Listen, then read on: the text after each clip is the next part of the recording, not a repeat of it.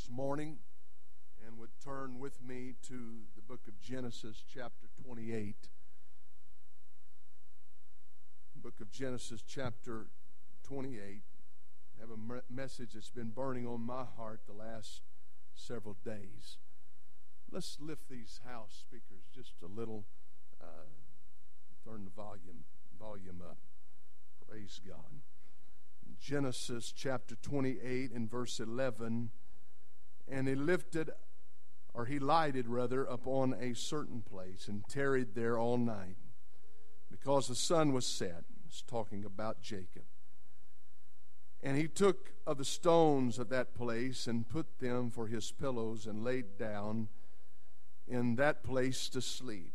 And he dreamed, and behold, a ladder set up on the earth, and the top of it reached to heaven. And behold, the angel of God ascended and descending on it. And behold, the Lord stood above it and said, I am the Lord God of Abraham thy father, and the God of Isaac, and the land whereon thou liest, to thee will I give it, and to thy seed, and thy seed shall be as the dust of the earth. He's renewing a promise that was promised to Abraham. And thou shalt spread abroad to the west, and to the east, and to the north, and to the south. And in thee and in thy seed shall all the families of the earth be blessed. And behold, I am with thee, and will keep thee in all places whither thou goest, and will bring thee again into this land. For I will not leave thee until I have done that which I have spoken to thee of. And Jacob wakened out of his sleep and said, Surely the Lord is in this place, and I knew it not. And he was afraid and said, How dreadful is this place! This is none other but the house of God. This is the gate of heaven. And Jacob rose early in the morning and took a stone that he had put for his pillows, and set it up for a pillar, and poured oil upon the top of it. And he called the name of that place Bethel. But the name of that city was called Luz at first. And Jacob vowed a vow, saying, If God will be with me, and will keep me in this way that I go, and will give me bread to eat and raiment to put on, so that I come again to my father's house in peace, then shall the Lord be my God. And this stone which I have set for a pillar shall be God's house. And of all that thou shalt give me, I will surely give the tenth unto thee. Then Jacob went on his journey, and came into the land of the people of the east. And let's go to chapter 35, just a few pages over. I want to read one half of a verse here, verse 7.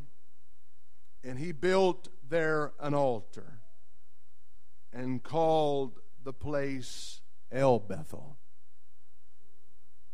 And he built there an altar, and called the place El Bethel. And I simply want to use as a subject title this morning, El Bethel.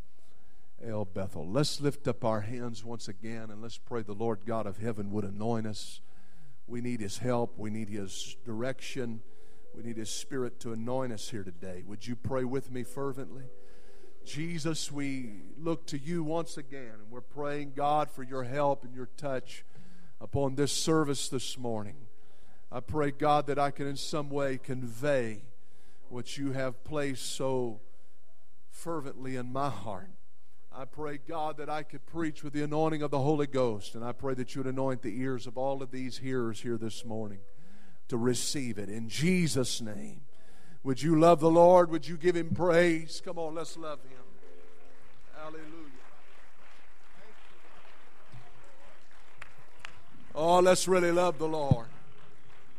Hallelujah, hallelujah, hallelujah. Praise God, praise God, praise God. Hallelujah. Thank you for standing, and you may be seated. For Jacob, Bethel was a place of profound experiences. The first experience occurred when he was forced to flee for his life after cheating his brother Esau and his father Isaac, and he knew that his brother had him on his hit list. And he also knew that he could not survive a confrontation with Esau, who was a rugged man, the Scripture says, of the field. So after several days of being on the run, hiding out, he came, the Scripture says, to a certain place. It was a God-ordained place. It was a place that he did not recognize at first as being a place where he would meet God. And isn't that how it is many times? We don't always are able to predict where God is going to be and how God is going to deal with us, or even where God is going to deal with us in life. And so it was with Jacob. He came to this certain place to spend the night. And apparently in his haste, leaving home, he had not packed a bedroll. And so he cleared an area and arranged a smooth rock for a pillow, and he lied down for the night. And because of the exhaustion of a long journey, he fell into a deep sleep. It was while in the midst of this sleep that God appeared to him in a dream, and he saw a ladder that reached from the earth unto the heavens. And Jacob's gaze fell upon that ladder, and he saw angels, the Scripture says, ascending and descending upon the ladder. It would seem that when you would see a vision of this sort, you would see angels descending and then ascending. But notice what the Bible says, that they were ascending and then descending from that ladder. And Jacob's eyes was fixed at the top of that ladder of a divine being that was there. And God began to speak to him. And he said, I am the Lord God of Abraham thy father, and the God of Isaac, and I will be with you wherever you go, and will keep you and bring you back to this place again. I will give you this land, or this land to you and to your descendants, and they will spread out from here in all directions and be a blessing to all the families of the earth. I think it's significant to point out that when God blesses a person, when God blesses an individual, it's not just for them personally. It's not just for their own advancement in the kingdom of God or for them to be selfish with. But I notice throughout the Word of God, anytime a blessing comes to a person, an individual, a people, or a church, it is so that it can be a blessing to others. I think that's important to keep in mind. And all of his life, this young man, Jacob, had heard about these kinds of encounters with God from his grandfather, the great patriarch of faith, Abraham, and also from his own father, Isaac. He had heard of their encounters with God. He had heard their testimonies of what the Lord had done for them. But this seems to be the first documented place in the Word of God that there's a real encounter between Jacob and God. This seems to be the first place that you can point out in Scripture where Jacob personally had an experience with God. In fact, his life was so heavily influenced by this encounter that he could not deny the reality of God. Maybe perhaps when he heard the stories of his grandfather, and he had heard the stories told by Isaac, his father, maybe he wondered in his mind, is God, is he real? Is he someone that I will serve throughout my life? Will I continue the succession of generations before me in living for God? Will I carry the same commitment and consecration that my grandfather and father carried? But now, having this important encounter with the Lord, all doubts have been eradicated. They've been removed. And at this point, it was no longer just the God of Abraham and the God of Isaac, but now he was the God of Abraham, Isaac, and Jacob. He had an encounter with God. I want to stop here long enough to say that it's vital for every one of us personally to have our own individual experience with the Lord.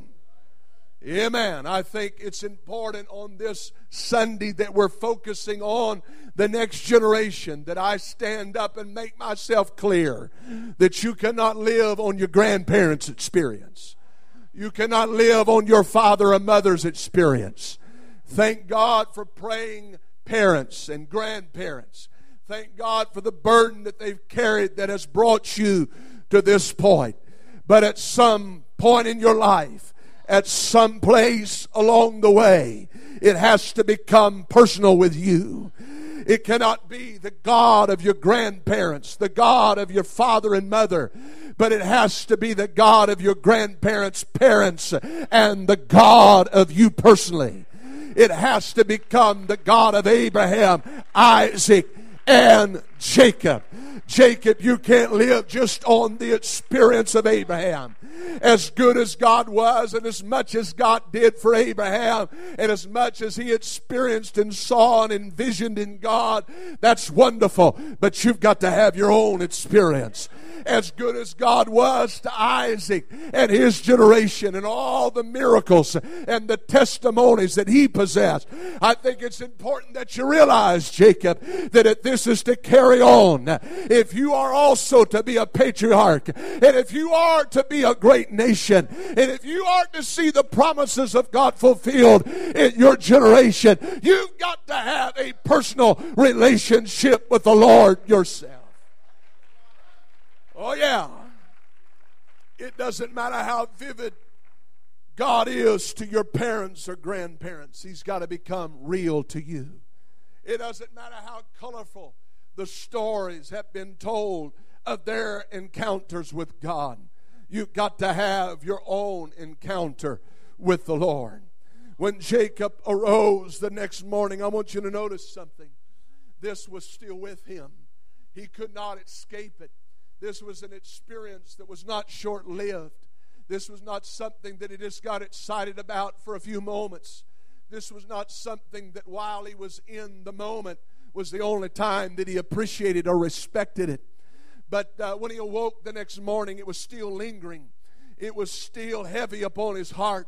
He took the stones that he had laid his head on the night before, and he erected a pillar, and he poured oil on it. He sanctified that place, and he said, from now on, I know that this was a place that was called Luz. It was just a common place, but now this is going to be known as the house of God. Amen, because this is where God met me. This is where God dealt with me, and there's something special about this particular place. I'm going to tell you, we ought to have a respect for the place where God meets us and where God deals with us. I kind of have a problem with people that can come into the house of God with any kind of attitude. They can come into the house of God and treat it any old way. This is not a place for you to chomp your gum and to write your notes, amen, and twiddle your thumbs, amen, and spread your gossip. This is the house of God. This is a special place. This is a place to be honored. I said this is a place to be honored. Amen. This is a house of prayer, the scripture says. Amen. I don't want to make it anything else. I don't want, as generations before us, to make it a den of thieves. I don't want to make it anything else but what God has intended it to be. And that is a house of prayer where people can come and have an encounter with God and experience the touch of the Holy Ghost. Oh, the presence of God should be pervasive in this place. Every time we come to this house, there ought to be anointing here. There ought to be worship resounding from God's people. There ought to be prayers being made in these altars. This ought to be a place where people can touch God for themselves. If you believe that, why don't you clap your hands and let's worship the Lord together. It was in his thoughts. It was upon his mind. He was living in the afterglow of what God had done. I'm going to tell you, when you have a real experience with God, it leaves you changed. It leaves you different. When you have a real experience with God, you don't get away from it or escape it quickly. Amen. I'm leery of folks that can weep crocodile tears in an altar on Sunday, and by Tuesday they're back to their old lifestyle, their old habits, their old way of living.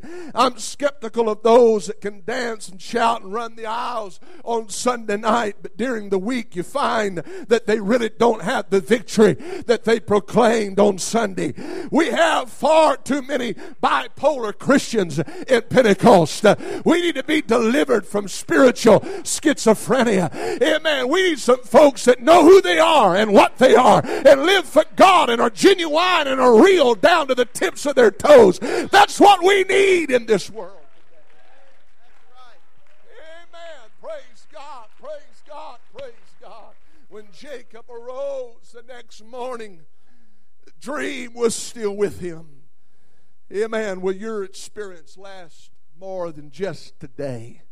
Will your encounter with God last you more than just one service or one time when you feel Holy Ghost chills or goosebumps and you get excited? Will your experience do more for you than just bring excitement? Will it bring change into your life? He looked around at this barren campsite and expecting to see something maybe supernatural about this place. But he could not see anything but a rocky, arid desert climate there. All he could see was the environment that he had met the night before. It was just cactus and tumbleweeds and rugged stones. And then he makes this statement that we all quote. He said, "Surely the Lord was in this place, and I knew it not." He seems to be saying something like this: I never dreamed that I would find God in such a place like this. I never dreamed that I would have an encounter with the Lord in this place that would be so awesome and wonderful and different from anything that I'd ever experienced up until now. And so he calls this place, he changes its name. He calls it the house of God. He calls it Bethel, which means the house of God. Amen. He said this is going to be a better place than it's ever been before. Amen. I like folks that don't just come to church to see what they can get out of it, but they want to make it a better place. When they leave it, they don't want to leave it drained. They don't want to just take from it. They're not just here to absorb all they can and go out. But when they leave this place, they also leave that place changed. Amen. He said, I'm going to make this a better place. I'm going to call this a better name. It was called Luz before, but I'm going to call it Bethel from here on. I'm telling you, when we come into God's house, there should be remnants of our consecration and our commitment, amen, and our dedication unto God that is left on these altars. Amen. When people walk into this place, they'll say, you know what? There's sacrifice that's been made here.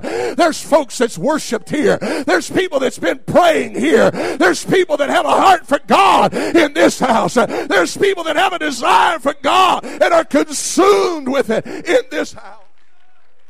Hallelujah, hallelujah, hallelujah. And he said, my desire is that the Lord would bring me back to this place. I'm going to make some commitments. And he made some consecrations unto the Lord that are similar to the consecrations that his grandfather had made when God made a covenant with him and changed his name from Abram to Abraham. And so he made some commitments. This is what I'll do. This is what I'll be. This is what I commit to. If you'll help me, God. And there's nothing wrong with that. When you come to an altar this morning, you ought to say, God, I'm going to make some commitments. These are some areas that I'm going to alter in my life. these are some things that I'm going to change about myself. If you'll help me, and if you'll be with me, that's what Jacob said. If you'll be with me, God, and if you'll protect me, and if you'll give me the opportunity, not only am I going to live life differently from here on, I'm going to be a changed man, a changed individual, but I'm asking that you bring me back to this place. I don't want this to be just a one-time encounter.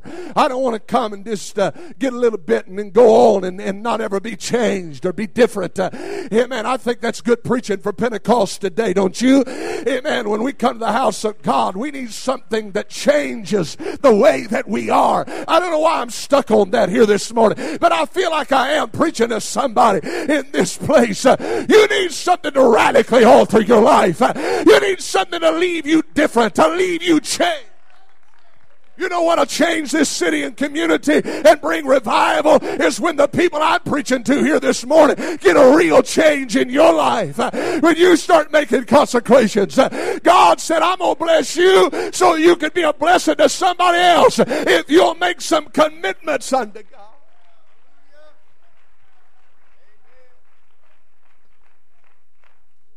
And so he said, I desire to come back, but right now, I'll just be honest, God, it's not a good time. Esau's nipping on my heels. I can't stay here. He'll catch up with me. And so, I'm going to leave, but I'm going to come back. I can't stay, but I'll make this promise to you. I'm going to come back. All he needed right now was a little distance and time from Esau and to get beyond Esau's reach. So, eventually he finds protection, and I'll hurry through the story at Laban's house. And it was there that, he worked for several years, and God began to bless him. It was here that he married Leah and his beloved Rachel. It was here that God began to bless his flocks and his sheep.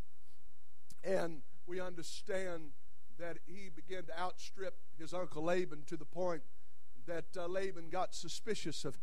And so he packs up his family, and he goes and leaves the house. And Laban is very angry about this. And the truth is that Jacob barely escapes with his life. And he decides at this point, I better get back to the place where God visited me. I better get back. You know what? I'm not living like I need to. I've kind of slipped back into my old carnal ways. I've been deceiving Laban again, just like I deceived early on in my life, and just like I was such a supplanter early on in my life. It seems like I'm getting back in the same old routines and habits that I used to. I got to get back to Bethel. And he's making his journey, and he said, I'm going to get back there. I'm going to make my journey back to the house of God. But suddenly he hears that Esau's closing in on him again. And fearfully Jacob sends many generous gifts over across the brook Jabbok.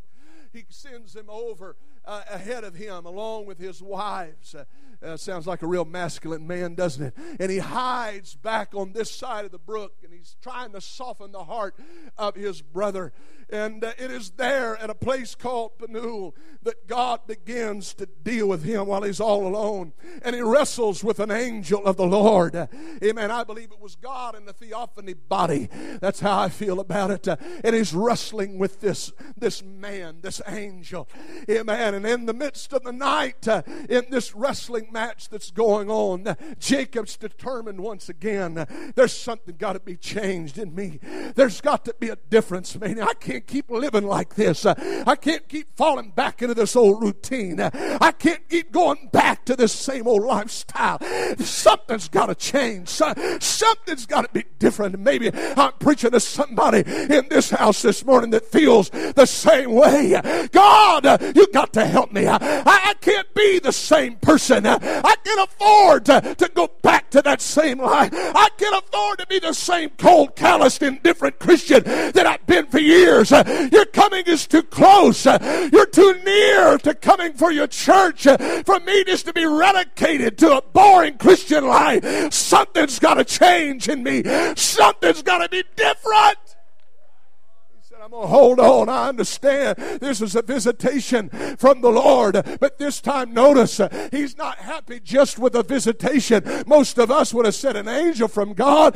We would have been happy just to see it, just to know that he was there. But Jacob said, that's not enough this time. It's got to go deeper than that. I got to go further than that. And that's what God's calling somebody to in this place this morning. You got to go further than you've ever gone before. Your commitment must be deeper than it's ever been heretofore. He said, I'm going to hold on. I ain't letting this chance get by. No, you're not just going to slip through my fingers this time. I'm not just going to get up and dust myself off and say, man, I thank God for a visitation, an angelic visitation. I thank God that he still loves me and he still cares. He said, no, something's got to happen in me. And it seems like this is understood by God, because at the breaking of the day, the angel said, let me go. And he said, no, I'm not letting you go until you bless me. And that was more than just superficial blessings that he's talking about. It's more than just monetary blessings that he's talking about. He's saying, I've got to have something that changes me. I got to have something that makes me different. Amen. I remember an encounter that I had with God at a place called Bethel. But you understand that I let time and distance and all of the getting caught up in materialism in the world to get a hold of me. And I got down there at Laban's house, and I got more interested in my flocks than I was about my God. And so I need a renewal. You understand? I need to get in contact with God again. God, I feel the Holy Ghost in this house. So he says, you may be seated. He says, I'm not going to let you go. I'm in this for the long haul. And notice what the angel does. He said, what is your name? I've always looked at that and thought, man, he knew what his name was. This is Jacob. I mean, this is one of the patriarchs. This is the grandson of Abraham. What is your name? No, he was wanting him to admit what he was. I'm Jacob, which meant supplanter, deceiver, trickster, con artist. That's who I am. That's what I've been all of my life. And he said, because of this encounter, you're not going to be that any longer. But your name is going to be called Israel, a prince having power with God. I want you to notice something here, though. You would think that would be the end of it. You would think, he would never be called Jacob again in the Scripture. You would understand that our comprehension, we would think that he had never slipped back into that, or even thinking of himself as Jacob. But you notice several times in the Scripture when his faith got weak and he was thinking along the lines of carnality, the Scripture makes this statement, and Jacob's heart fainted, and he believed them not. It makes statements like Jacob, he did not believe them when they told him that Joseph was alive. But in the same setting of Scripture, when he saw those wagons coming with evidence that Joseph was in fact alive, it says this, and Israel said, it is enough. One verse of Scripture, there's a change there. He went from being Jacob. You see, it's easy to slip back into what you was before. It's easy to go back into that same lifestyle. If you let carnality get a hold of you, you let unbelief get a hold of you, you let what you used to be, used to live like, you let that old lifestyle come creeping back, you'll end up being Jacob again. But thank God that he never gave up on Jacob. He said, no, you're Israel, and you're always going to be Israel. Amen. And I'm going to do whatever it takes to bring revival to that Israel spirit. Oh, I come to preach to somebody. You don't need to go back to being Jacob. God says you're Israel. I said God says you're blessed. God says you've been changed. God says you could be different. God said there's more for you. God says there's hope. I come to preach to somebody. God never intended for you to go back to being Jacob. He wants for you to be Israel. Oh, come on, let's love the Lord for a moment.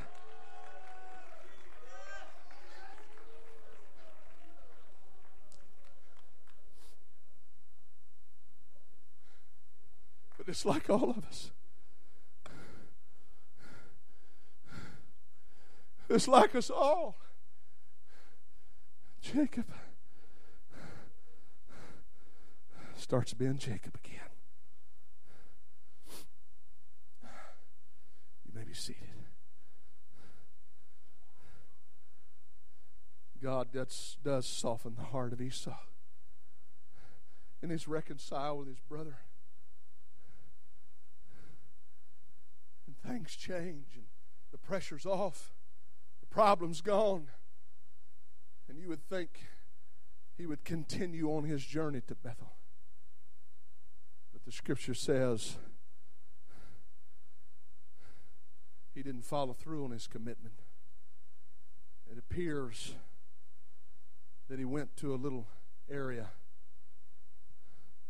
that was called Shechem. It was in the promised land. It was close. It was 20 miles away. He had been 500 miles away. Now he's 20 miles away. He's closer. But that's not where God wanted him to be. And that's not where God had really intended for him to be. And that's not even where he promised that he would come back to. Man, well, at least I'm not what I was. I mean, I still got a semblance of what I was. At least, it's close. And Shechem looks like a good place. He can enjoy his hard-earned wealth. In fact, it looks like he's settling in there because he built an altar there. God said, you don't build altars in Shechem. You build altars in the house of God. You don't worship in the world. You worship in the presence of the Lord. You can't commit yourself to Shechem. And things are going good. And it looks like he's getting by.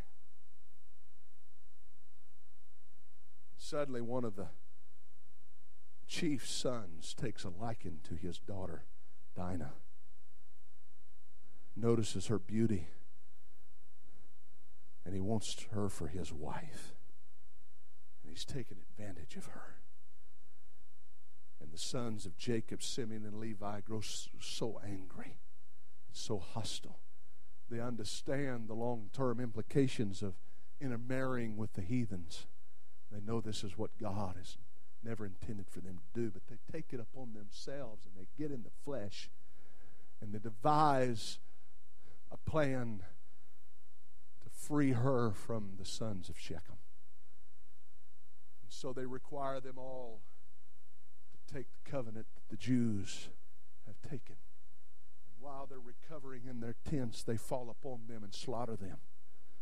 And they loot their businesses and they ransack their houses. And they steal from them their belongings.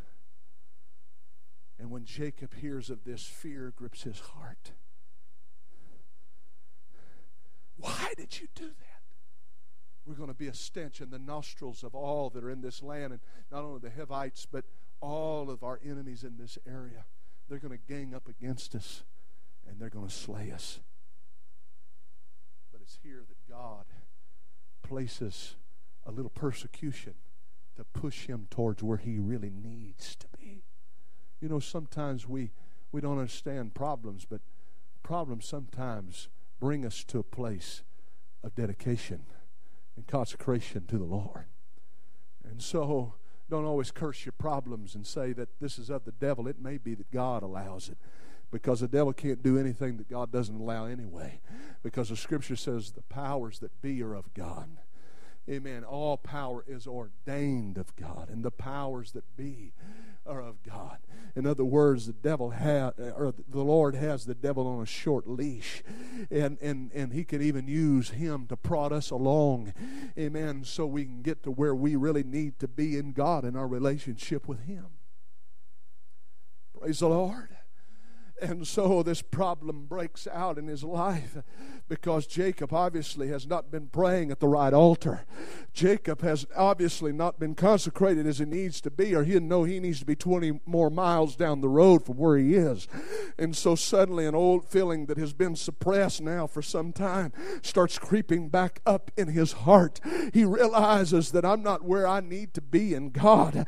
I can't afford to live here and exist here in Shechem. I've got to go, back to the house of God. I've got to follow through on my promises. I've got to make up my mind, whatever it takes.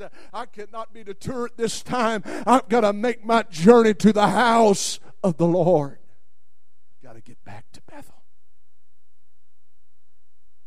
And shocking to him, if all of this that has transpired was not bad enough, he discovers that his beloved Rachel has taken some of the idols from her father Laban, which means that she has more trust in them than she does in Jehovah God.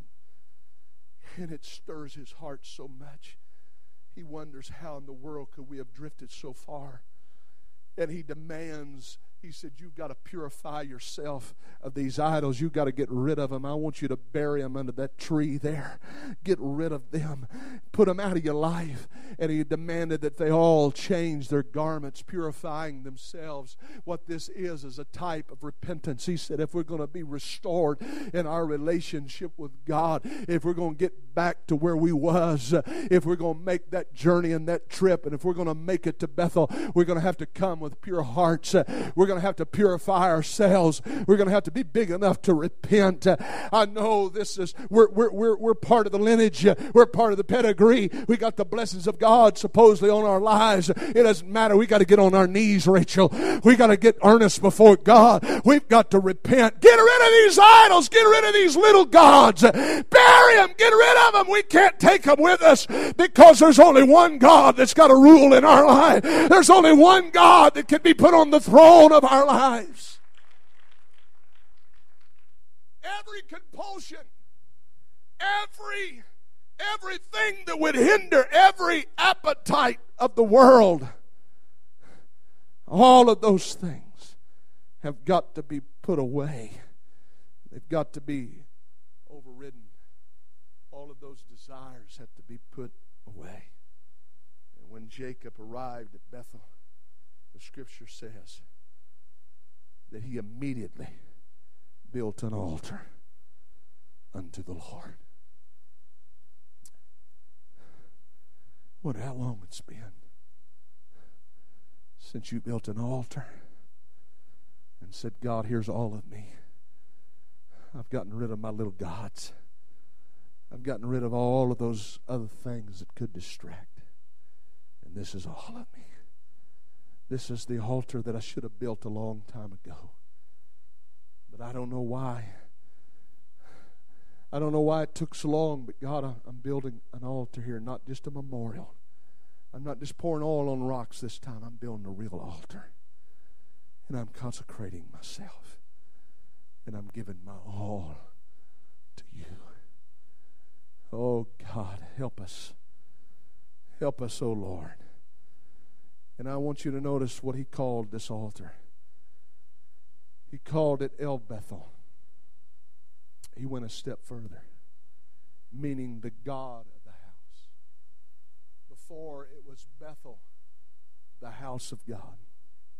But now it is El Bethel, the God of the house. Now his awe was not only with the place, but he had fell in love with the God of that place. What draws us back to Bethel? Is it buildings? Is it activities? Is it plans and programs?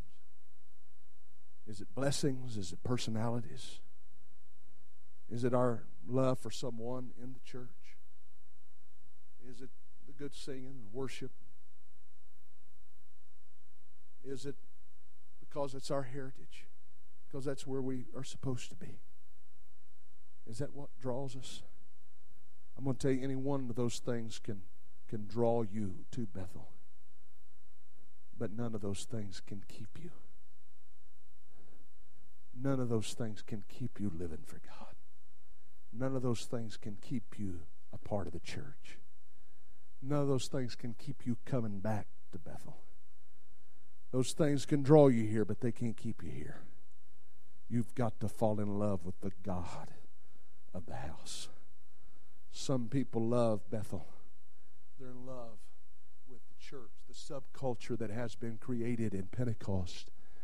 All of the, all of the connects, all of the friendships, all of the relationships. That's about the only reason they hang around. It's not because they really believe. It's not because they really have a consecration.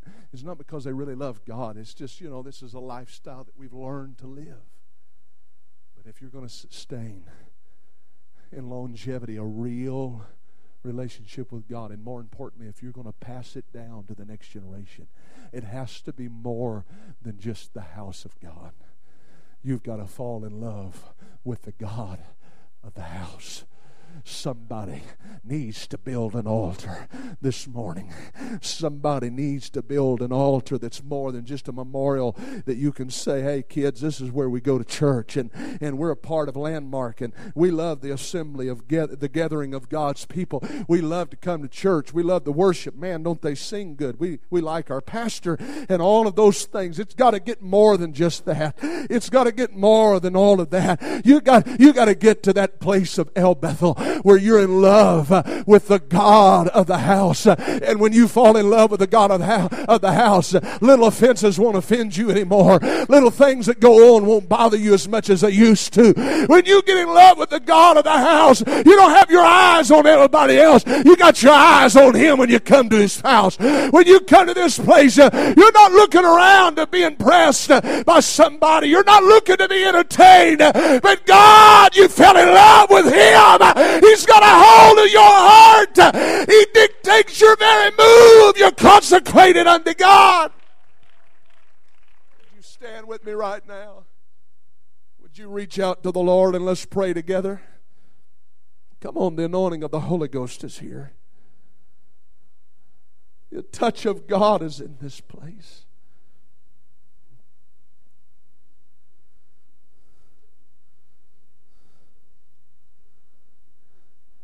That's my deepest concern about the younger generation.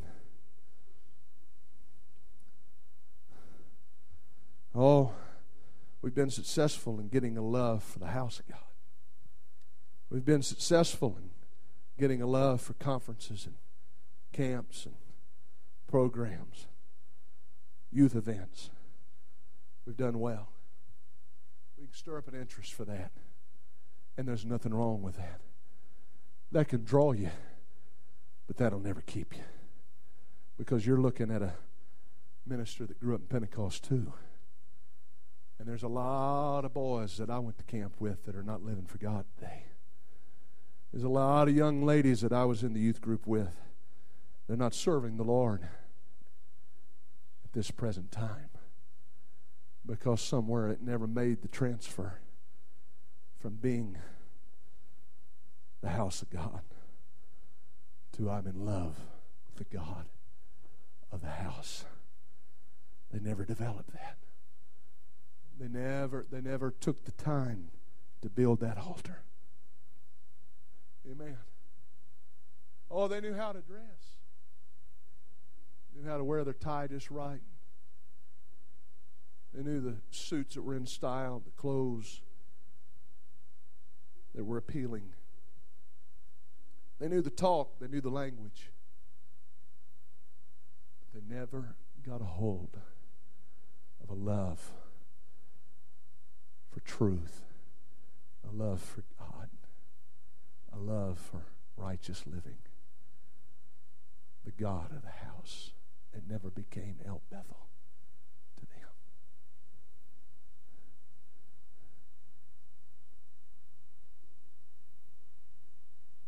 God help us.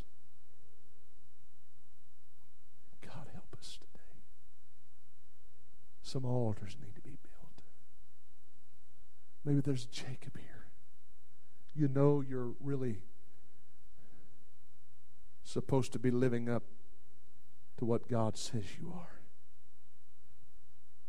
You know that God never intended you to stay Jacob. But He made you to be an Israel. He made you to be a leader. He made you to be one that would stand. One that would be influential. Do you realize just how influential those patriarchs were and still are throughout the pages of the Word of God? You realize the impact that they made upon people historically. But you can't do that being Jacob. Sometime you've got to rise up to your potential. You got to quit wallowing in your past defeats. You got to quit whining about your past, and you got to realize I got to rise up to what God has called me to be. Israel, that's who I am. Is there somebody that'd like to pray this morning? Is there some altars that could be built in this place? Come on, it takes time often to build an altar. There's sacrifice that occurs on an altar. It's more than just a passing thing to build an altar.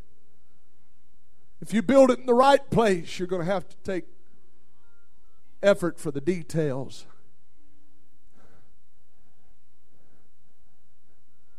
You're going to have to let God speak to you there. You're going to have to let change evolve in your life. Come on, is there somebody that will proclaim this place El Bethel? Not just the house of God, but the God of the house I've had an encounter with. I've had a real experience. A life-changing, altering experience.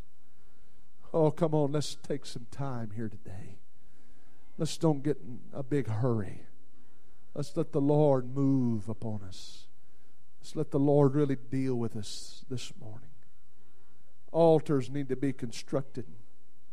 Come on, I understand you know how to shout, and I understand you know how to dance, and we'll do more of that.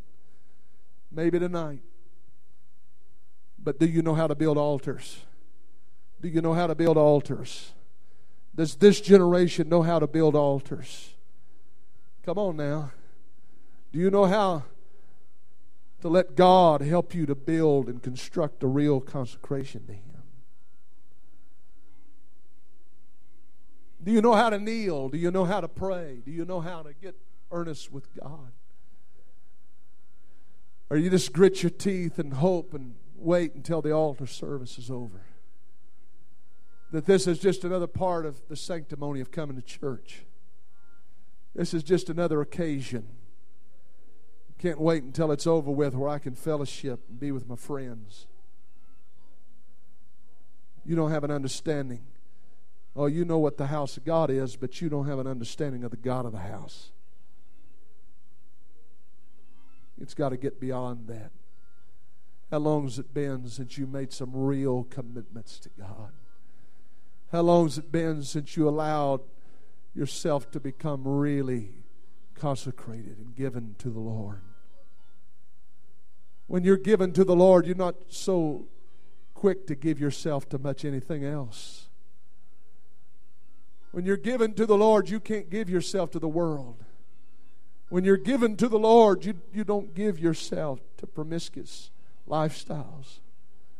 When you're given to the Lord, you don't give yourself to the influences outside these doors. When you're really given to the Lord, when you're consecrated, when you're sold out. Come on, is there somebody that will construct an altar? Is there somebody that help me build a place of consecration here this morning? As a church, God wants to bless us so that we can be a blessing. He wants to anoint us so that we can share that anointing with our world. But first we got to build an altar. If we're to see the promises of God fulfilled, this is part of it, Jacob. You got to live up to your potential. You got to become an Israel. You got to let God use you. You got to become dedicated to Him. Oh, let's pray. Let's reach out to God. Let's seek the face of the Lord. Draw me close to you.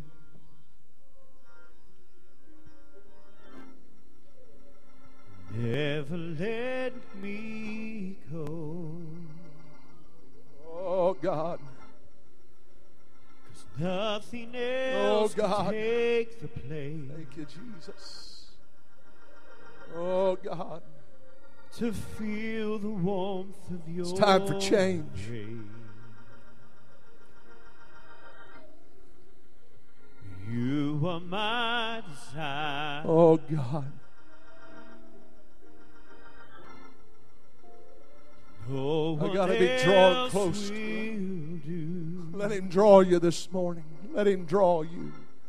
Let Him help you. Nothing else could take the place. Thank you, Jesus. Thank you, Feel Jesus. the warmth of your embrace. God, I've drifted. Got distracted. Should have came back a long time ago to this altar. I should have been here a long time ago letting you speak to me. Letting you work in my life. But God, here I am today. If you'll help me. I want a relationship with the God of the house. I'm not interested in just perception. I'm not interested in just the look. But God, I want reality today. I don't want just a virtual relationship with you. I don't want just to appear like I do to the masses. But God, get a hold of me. Let me be real. Let me be real. Let me be genuine. Let me be right. Let me be right. Never Let me be right. Oh, God. Thank you, Jesus. Thank you, Jesus. Let me be right. Oh, God. To hear you say that I'm your friend. You are my desire.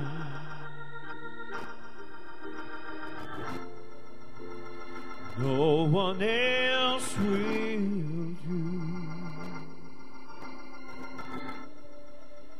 'Cause nothing else can take your place.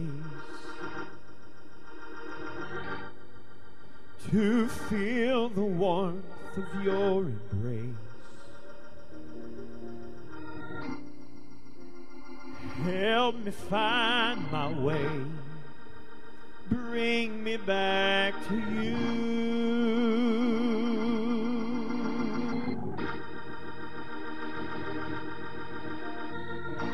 'Cause you're all I want. You're all I ever needed.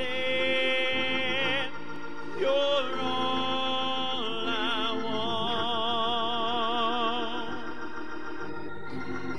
Help me know you are near. 'Cause you're all I want. Yes, you are, Lord. You're all I've ever needed. You're all I want. Help me know you are near.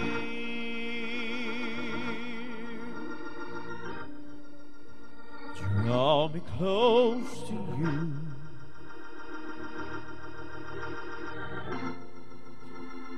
Never let me go. Lay it all down again. To hear you say that I'm your friend. You are my desire.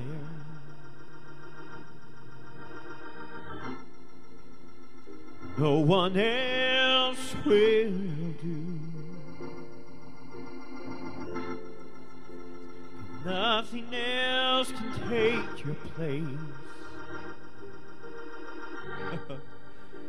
To feel the warmth of your embrace. Lord, help me find my way. Please bring me back to you.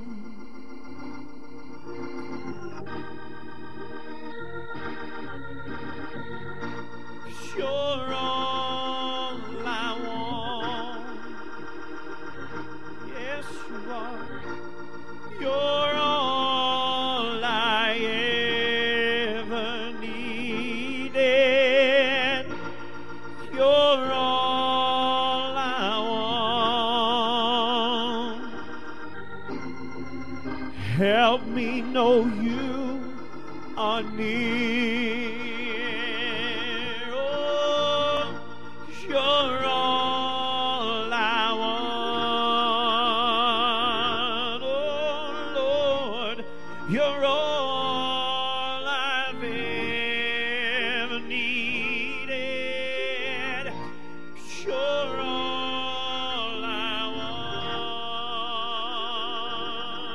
want. Help me know you are near. Oh, yeah, 'cause you're all I want. Oh, Lord, you're all I ever needed. You're all I want. Help me know you are near. Yes, you're all I want. Oh, yes. Hallelujah. You're all I ever needed. You're all I want. Let's stand and lift our hands to it. Thank you, Help Jesus. me know you Praise are God. near. Oh, yes. Oh, yes. Yes. You're all I Oh, yes. Lift up your hands and your voice to God. Yes, Thank Lord. you, Jesus. You're You're all I've ever I've needed. ever Thank you, Jesus. needed. You're all I want. Help Help me me. know you. God, if you'll help me. Is that what he said? If you'll help me, I won't leave this place. You're all I want. Yes, you are. Oh, yes.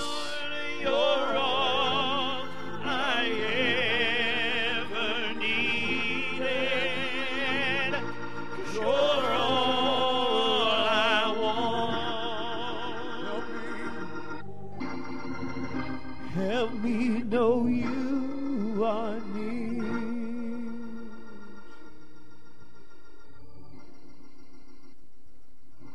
You know what we really need? We need to work at. We need to work at being able to tap into that deep move of God.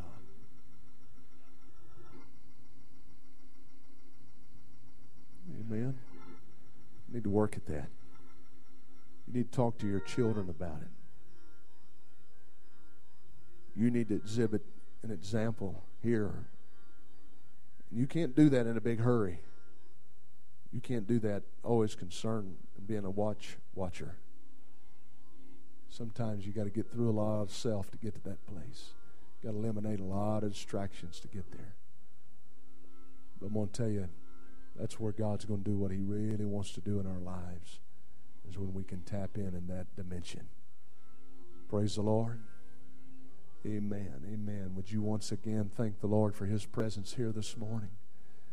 Thank you, Jesus. Thank you, Jesus. Come on, let's love the Lord. Open up and praise him. Thank you, Lord Jesus. You're so good to us, God.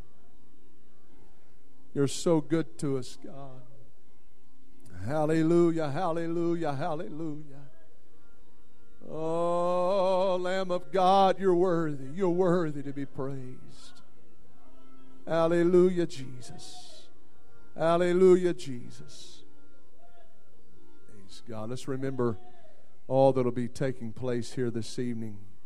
We're going to be honoring our graduates, and we appreciate them again. I thank God for Brother Hunter, Kanika, Mary, and Lord blessing them. And so we want to come and show our honor to them tonight.